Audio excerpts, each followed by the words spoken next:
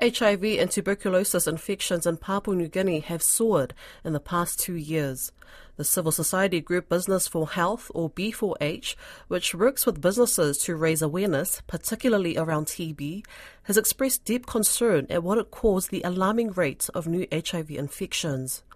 Director Anne Clark says with education, access to testing and treatment, they felt the peak of the HIV epidemic had passed.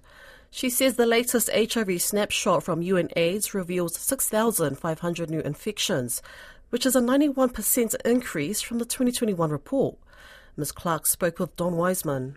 What we know is that there were more new infections in each year for the last 2 years than there were when we thought we had the peak of the epidemic in the early 2000s. So what we're seeing is, like with the TB situation, the world was distracted from the conditions that we were confronting before COVID. And I think we're seeing a consequence of all sorts of complex impacts of COVID in a country that has had an economy that is really struggling, overpopulation in the main cities where HIV tends to be the focus point, and the consequences of a dire state of government. All right. So do we know what's happened with TB levels? Oh, the TB situation is in a similar case. We had more deaths last year than we have ever had, even before we had proper medications for TB and PNG.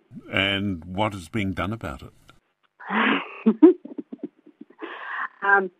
Our program continues to work with workplaces to create leadership around health-seeking behaviour that address lack of information and lack of understanding in dealing with very complex issues. And as we've discussed before, TB and HIV are very close friends. Where we have very high rates of community transmission of TB, where someone doesn't know their HIV status, the infectious disease that may kill them is tuberculosis. So in workplaces, creating leaders who understand signs and symptoms and who understand the access to free clinical services is not just a global awareness campaign, it's a detailed and careful campaign to get people actually to attend services.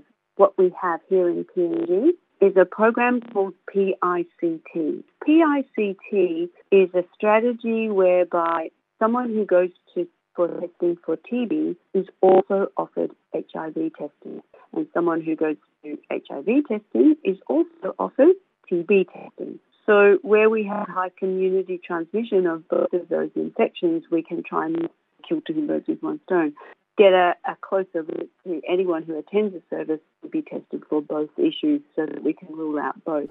Are they being tested for both, or is it a personal choice thing?